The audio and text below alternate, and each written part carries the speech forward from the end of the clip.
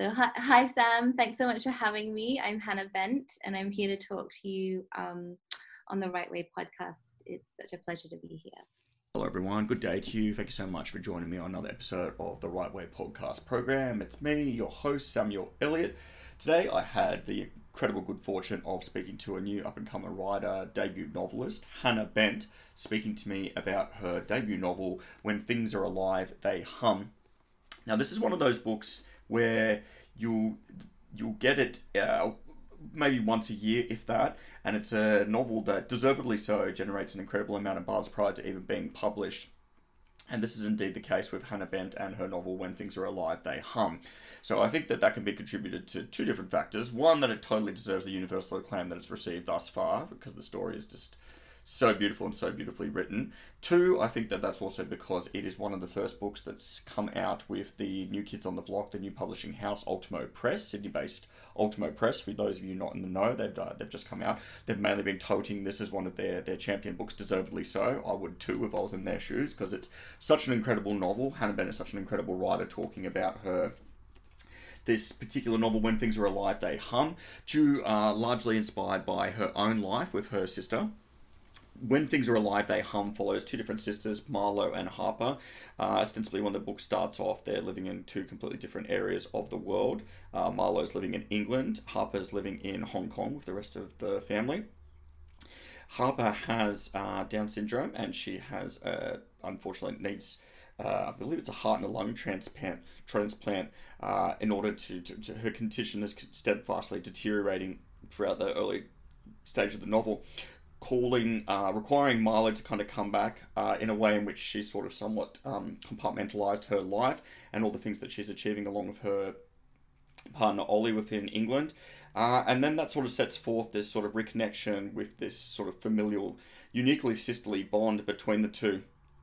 This sense of protection that's just pervasive and throughout. There's just so much love in this book. It was an absolute pleasure to read.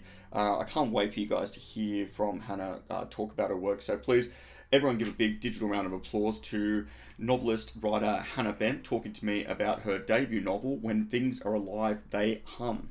Hannah, thank you so much for joining me on the Right Way podcast program. How are you going? I'm good. Thank you so much for having me on. It's a real honor to be here. That's so nice of hearing you say that, especially when I had the technical mishap with the audio then. But you endeavoured, you got reinforcements, and look, we're here now. So I'm a happy camper. Yeah, me too. Awesome. Look, normally, I'm not sure how many episodes you've listened to of the show, but what I normally like to start with is to hear where the idea has come from. But you're quite open as to where the idea has come from. It came from your sister Camilla. So I wanted you to talk a little bit about that first and foremost, as to when this sort of idea of writing this fantastic novel came from. Look, it's been over 10 years in the making. It was a really long process. I remember I was in art school at the time, probably around 2005, 2006 in London. And I remember sitting on the bus traveling into uni and reading the paper and reading a story about a young girl who was denied a heart transplant because of her disability, it seemed. So I remember I had already started working on this novel. It was in its very early form, and I remember thinking, gosh, that adds an element to this that I thought was really interesting and created a really interesting kind of moral and ethical dilemma.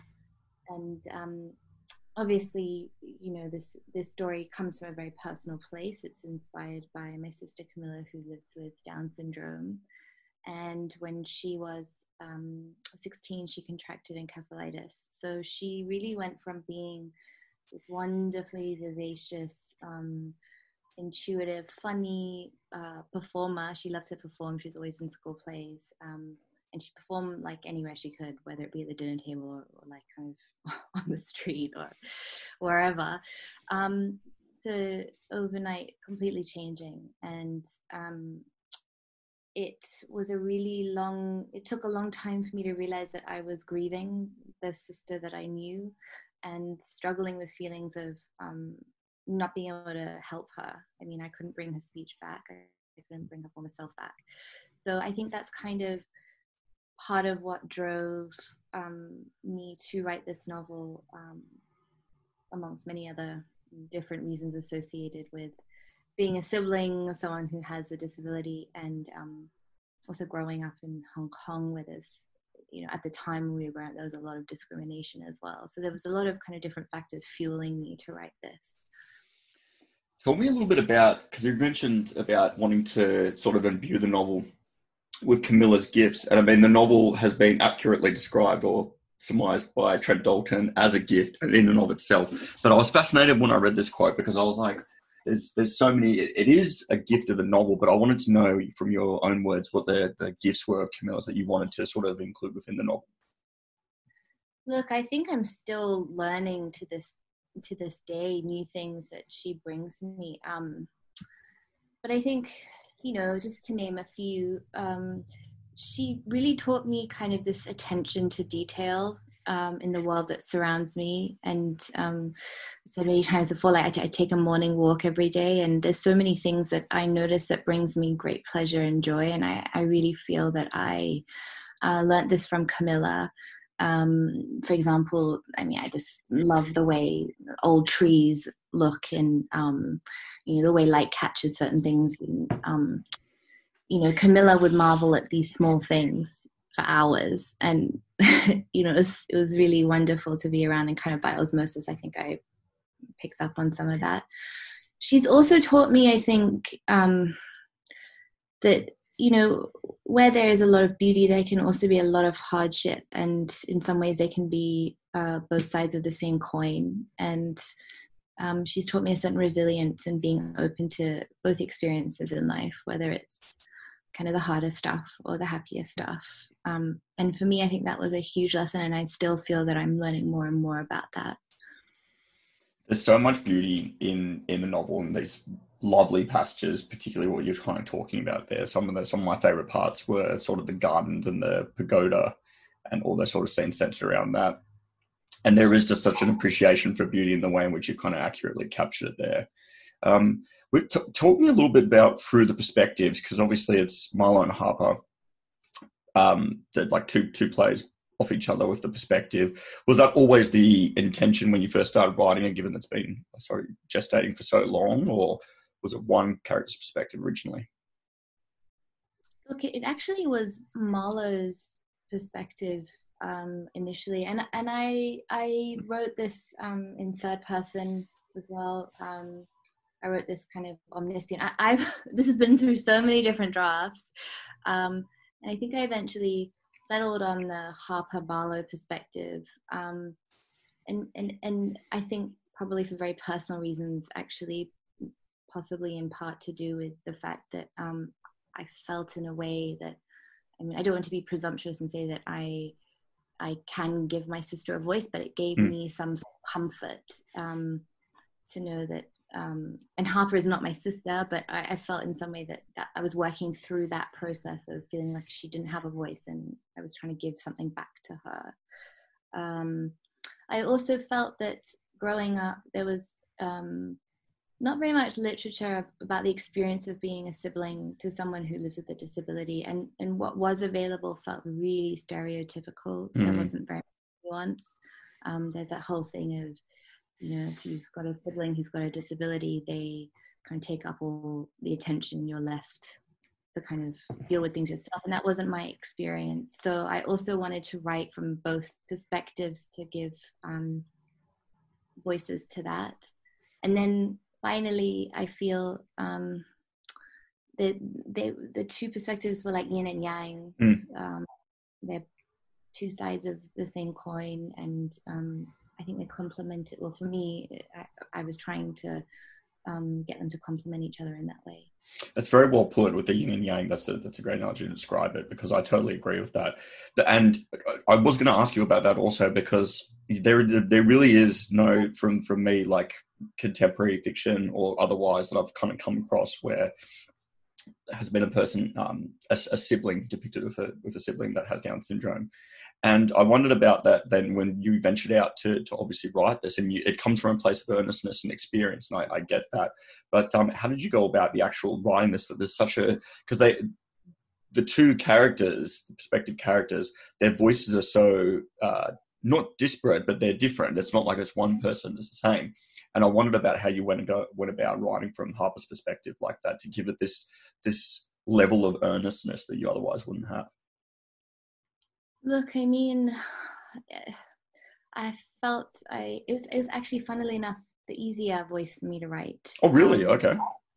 The kind of lyricism and the immediate way that she accesses the world and the beauty that she sees and her way of playing with language. I had such enjoyment writing that. However, I was very conscious, and I hope I've done this justice, not to perpetuate any stereotypes of being someone who's living with a disability, and try to be very sensitive to the fact that, yes, Harper has a disability, but she's also her own person. And that to me was just as interesting as Marlowe. So I did also talk to my sister's friends a lot. My sister has very limited speech now, but you know, I spoke to them, and and listening to them kind of in the background, I'm sure informs the way I wrote as well. It's interesting, and I can totally understand as to why you'd want to not fall victim to sort of a stereotypical sort of depiction. You never did, and I feel like maybe that's attributed to largely your lived experience, which would be kind of enable you to craft that much more sort of tastefully and considerately than say myself that does not have that sort of lived experience, and that would make me naturally reluctant to do that as well. Tell me a little bit about when we first meet Marlowe, because she undergoes quite a massive transformation throughout, and the way in which it's kind of mentioned a couple of times, including by her father, about living her own life. So she's kind of completely, almost not severed ties, but she is living her own life on the other side of the world, and that's an interesting standpoint to find a character in the beginning of it. Yeah, I think this draws back to Marlowe's history and Harper's with losing their mother at such a young age, and Marlowe's kind of reluctance to process her grief, and you know, also taking on the role of mother in the relationship with, well, assuming it. I'm not sure that Harper would necessarily have expected that of her, but assuming that role and then kind of feeling the burden of it and wanting to find herself as separate from that. So that journey was very interesting to me, but then also having to come back and kind of face the stuff that she had been running from and piece her identity together more wholly throughout the journey of the novel. That was also really important. Tell me a little bit about the sisterly bond, because there's a couple of components about it, but I just wanted to get a kind of prelude to that with you, sort of giving an overall sort of overarching overview of the sisterly bond that sort of endures a lifetime. So sorry, your question was why did I choose to write from that perspective? Exactly, yeah, in terms of the perspective. Look, I think a sisterly bond is something that can be applied quite universally to a lot of different relationships, in part because of some of the emotions that are explored and the closeness of that bond, and also, like as I mentioned earlier, it was really important to me to explore the sibling relationship with someone who had a disability. And you know, I hope kind of look at how this is in many ways just like any relationship. There's nothing, although it has its special kind of factors involved with it, there's nothing that should in some way separate it from a normal experience of being someone who's got a sibling. I didn't say that very well, but no, you did, and I mean, like it was because it's interesting you say that, Hannah, because I feel that it was a little bit unique in terms of this sisterly bond. That it was obviously once Marlo returns to her sister's side, then it's kind of informed thereafter of her sister's worsening condition. But the main thing in which sort of captured my attention with that was how there was a familial obligation that had been obviously promised from Marlo to her mother. And I wanted to ask you a little bit about that as well, because that sort of shifts too. And I wanted to ask you about when you thought that it was beyond merely, well, it's not merely, it's still not taken lightly, but this familial obligation. And when that is ceased, or when that has ceased to be the primary motivation for Marlo to do what she does, and it's more coming just from a place of pure love rather than feeling like she has to uphold her duties or whatever she's promised her mother. I feel it's quite complex. I feel that familial duty is a strand of it, but I also feel unresolved grief is another strand, which propelled her on this kind of almost madcap journey in a way, to desperate lengths. And also a real kind of drive to run away from grief and losing someone who means so much to you. And I feel for particularly Marlo, because she's so kind of scientific and rational, Harper for her is that kind of key to this other aspect of living and life, which she had trouble accessing herself. And so I do feel that was, for me, while writing, that was another reason that propelled Marlo into going to China. And look, you've just kind of touched on it a little bit there, of the difference of their minds and their personalities. But I found that with this bond, at least from the outset, seemingly it's Marlo supporting Harper. But the more I read, or as the story progressed, I thought there was elements to show that you've had certain scenes which showed that Harper supported Marlo just as much. I felt that had not painstakingly been crafted, been kind of seamlessly fused in there. But there was one in particular that stood out in relation to the shower scene, or finding her like that. And that, to me, was the most standout moment I felt, at least at that point in the story, where it's to show that Harper nurtures and supports Marlo as much as the other way around. I wanted you to talk a little bit about that, if I was kind of on the money there or whatnot. Absolutely. That was a big part of what I was looking at, exploring and conveying. Harper is a huge part of kind of Marlo's emotional life in a way, and in a way is the roots to her tree. It was very essential for me to write that, and also in many ways to give Harper her own agency.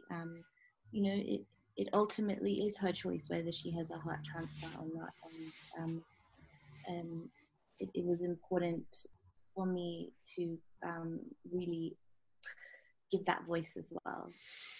I like that you've touched on there a little bit of the giving Harper her own agency, because I certainly felt that sustained throughout, that it wasn't such a case, and this is what you can get, not so much within, obviously, for example, given its personal life as well, has been inspired by it, but you'll find within certain novels and stuff like that, how there's a character that's ill that is purely meant to be used as a plot device to, terminally die in the most miserable way imaginable. Whereas you have set up her life there, particularly, and obviously another favourite component of mine throughout was the love story between her and, now sometimes it's pronounced Louis and sometimes it's pronounced Lewis. I'm going to say Louis because I'm going off Louis Theroux type pronunciation, but I wanted to get it from you.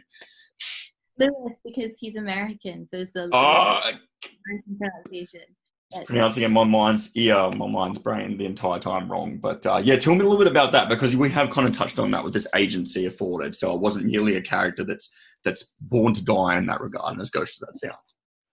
No, absolutely. And I feel this touches upon something that my sister has given me, which is that, broadly speaking, you take the good with the bad. You can get dealt a bad set of cards, but it's kind of what you do with that. And through some of my sister's darkest hours, she has brought so much, I mean, without the sounding cliche, she brought a lot of light.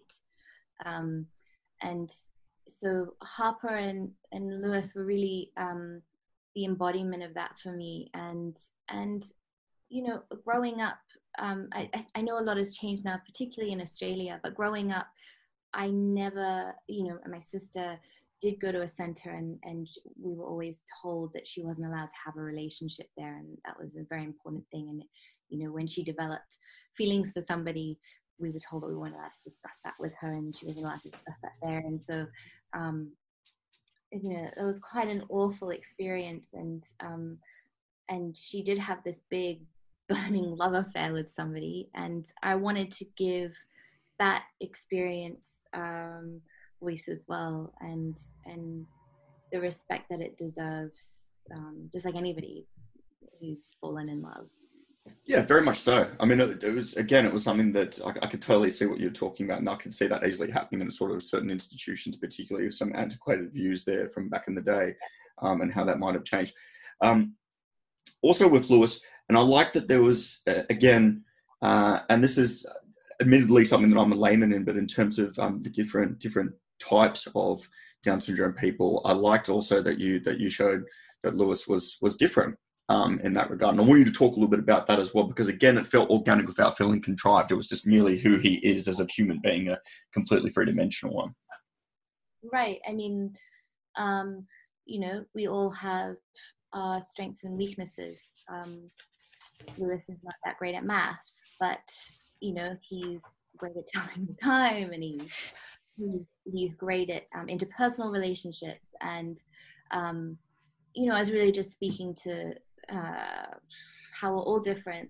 Having said that, there is a spectrum with Down syndrome. You can be what they call low functioning and high functioning, and sit somewhere on that spectrum. I personally don't like these labels very much. And you know, I think in some ways we all sit on some form of spectrum. I mean, I'm terrible at math, but I'm okay at writing. So, you know, well, I hope I'm okay at writing, but you know, like it was important to me to kind of point that out in a way that didn't isolate somebody who had a disability as just having like high or low functioning. I mean, I wanted it to be something that was more complex. Very much. And yeah, and you were, just to chime in there, you're much more okay than okay at writing. I don't know, I think that bears mentioning. That needs to be said. Far be it from me. Go to someone like old mate Trent Dalton. So, and one of the main themes, particularly towards the latter half of the novel, that I wanted to talk a little bit about as well, is this conflict between people wanting to do what they think is the best for someone that they love, as well as respecting that person that they love's wishes, which sometimes clash or are diametrically opposed. I want you to talk a little bit about that as well, because that was a main theme that I sort of latched onto as well. I think because this novel comes from such a personal place, that was actually one of the hardest for me to write. Because in order for Marlowe to respect Harper's wishes, she had to essentially let Harper go, sorry. And I mean, that brought me to a very emotional place while I was writing. Of course. And I think it was one of the reasons it took me so long to complete. Very much so. And with that, I mean, that was, I guess, when you boil it down to its most basic, purest form, and the theme that's throughout is that love prevails and love powers us through all. So that can include reconciliation, that can include changes within one's own character, even later in life. And I wanted you to talk a little bit about that, and if that was the case, if I kind of touched on that with this love being this all-encompassing and all-powerful sort of motivating factor. Absolutely. It's really well said. Thank you. Nice. Yeah, it was something that got me through my personal experience with my sister and kind of the hardships that have followed her illness since. It's something that she's taught me. I mean, someone could be terribly discriminatory or mean to her, but yet she will find a way of not submitting to that, but yet seeing the goodness in people despite that. And it's something that I think can be quite healing in a way. If you can hold on to love and that beautiful thing that kind of binds us all, it helps. It helped me process some very difficult emotions. I felt that another sort of way in which you investigated, or a theme in which kind of you yourself latched onto and wanted to explore, was prior to reaching to that point, because that's obviously the ultimate end goal, is to accept one's wishes and then be enriched forevermore for that, is the lengths in which people can be willing to go to preserve or protect those they love as well, which can have very negative ramifications as we kind of see towards the tail end of the novel. But obviously there's light at the end of the tunnel. But I wanted you to talk a little bit about this as well, because that was a sort of darker theme which you didn't flinch away from and you kind of delved into. Yeah.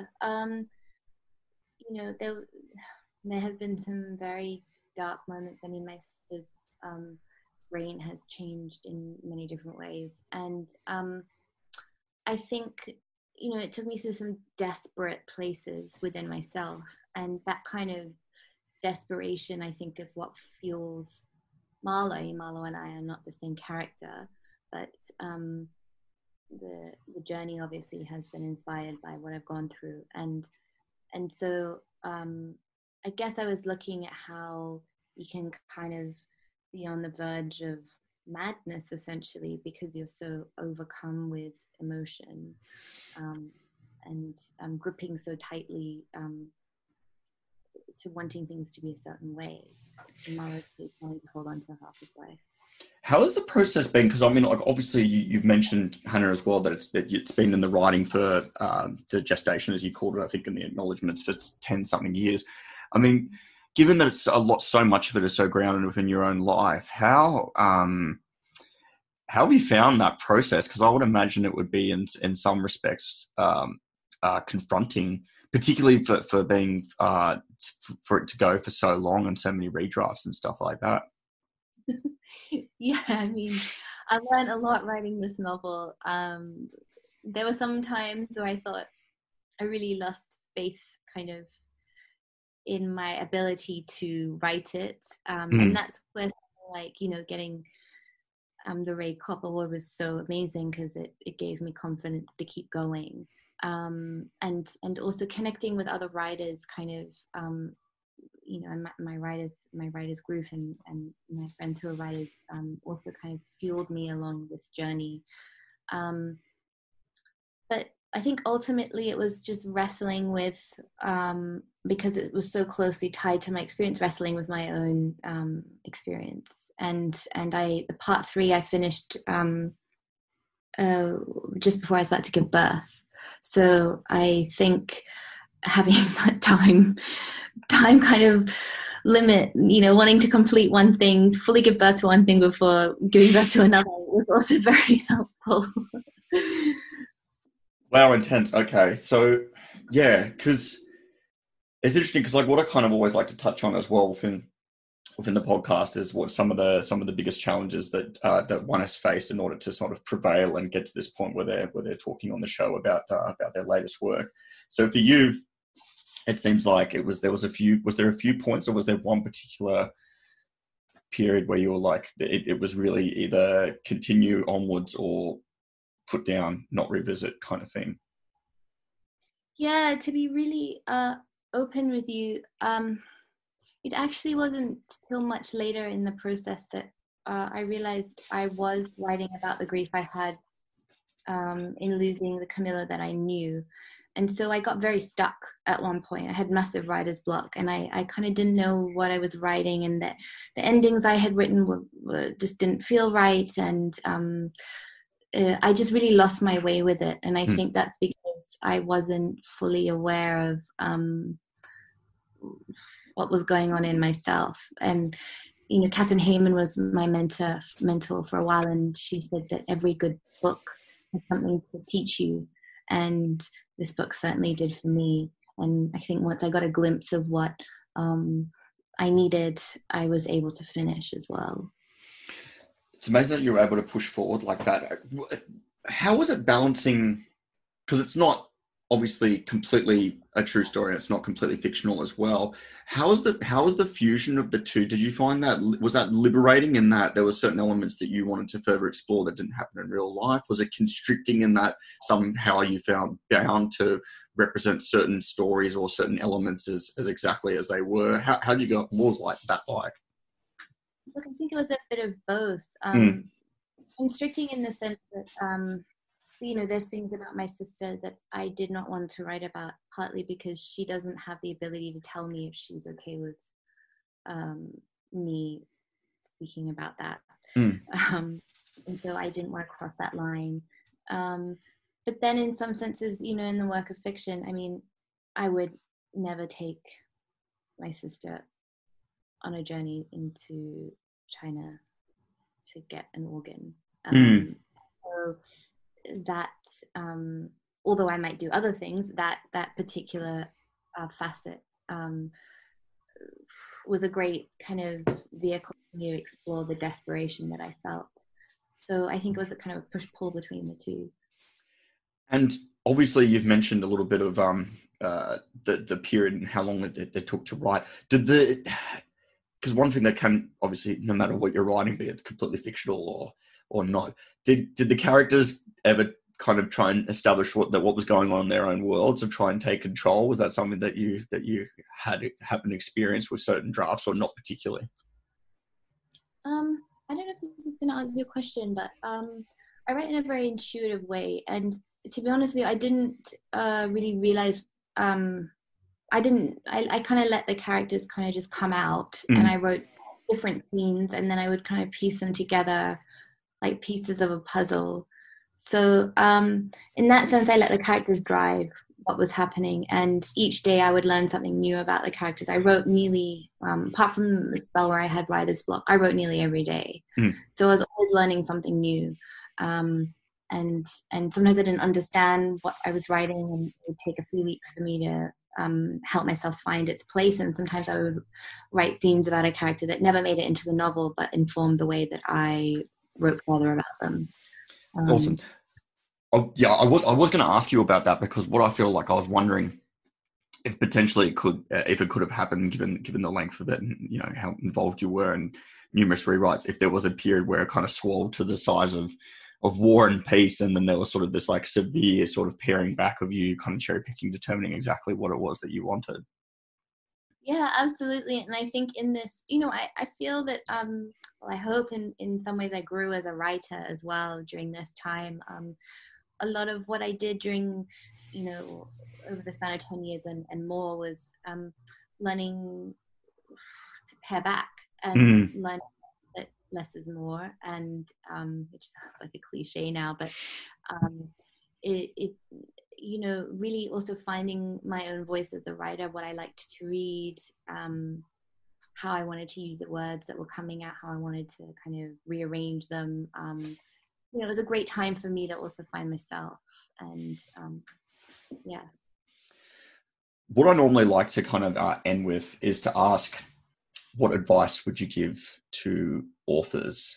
But with you and your particular journey, I want to know what advice you would give, Hannah, to yourself at the beginning of this journey. Oh, take courage. You know, bravery was something that made me finish.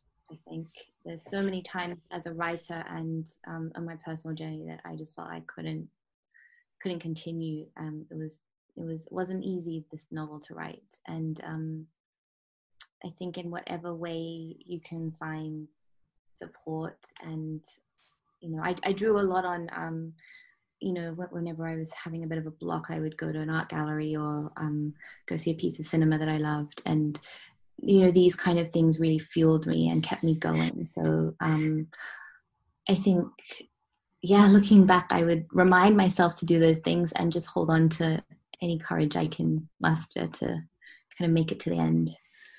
Oh, so well put. And look, I got that the entire time that it wouldn't have been an easy novel to write by any stretch of the imagination. So I'm so glad that you embarked on this long and no doubt at oftentimes grueling journey, and then you got to the point where I've now had the immense privilege talking to you, Hannah, because yeah, it was an incredible novel. You've deserved all the universal acclaim that you've gotten, and it's been an absolute joy talking to you. Oh, that's so kind. Thank you so much. It's been really a privilege to be able to speak in this way and have you listen. Thank you. Thank you again. So everyone, that was an incredibly talented author there, Hannah Ben, talking to me about her debut novel, hugely well received, When Things Are Alive, They Hum.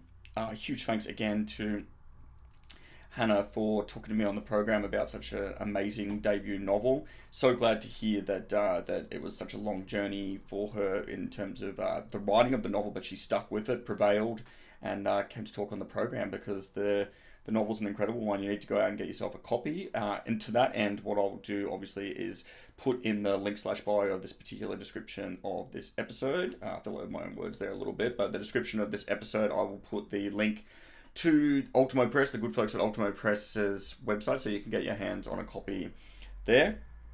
In the interim as well, whether you're in Sydney like me and you're in lockdown or you're not, please, I do urge you to support all your local bookstores and book retailers. Go up, buy big, buy large. You're in lockdown. If you're in Sydney, now's the best time to read a bunch of incredible novels, because there's a bunch of incredible novels out there. But obviously, first and foremost, start with this particular incredible novel that I had the immense good fortune to speak to the novelist about, When Things Are Alive, They Hum, by Hannah Ben. So again, huge thanks to Hannah. Huge thanks to Ultimo Press for publishing an amazing work like this. In the interim, I will also give a big, huge thanks to you, listener, for listening to this particular episode and all other preceding episodes that have come up to thus far.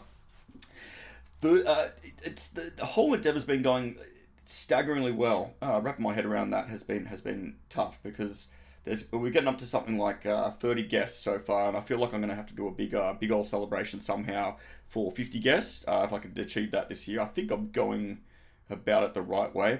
Don't know how I'm going to do that. Always keen to hear suggestions about how I can. So if you want to, and you give a suggestion of a good way of celebrating the fanfare of 50 guests on the show within the space of less than a year, then please hit me up on either the social medias of the Facebook, The Right Way Podcast Facebook page, or the Right Way Podcast Instagram profile as well. Either or would come through to yours truly here, and then I'll be able to get some ideas that I'd shamelessly pass off as my own. But in the interim, thank you so much for listening to this. If you haven't already, be sure to follow the program on Spotify or SoundCloud, wherever you're listening to this on, and stay tuned, because I've got a hell of a lot more guests coming up, and it is such an awesomely cool privilege to talk to so many cool writers and hear what they say about their work. And I'm going to keep on keeping on. I'm going to keep doing that. I'll keep chipping away at my own long form, short form writing as well, see how that panders out. But in the interim, all I can do is thank you all, and I hope you're all well and staying safe.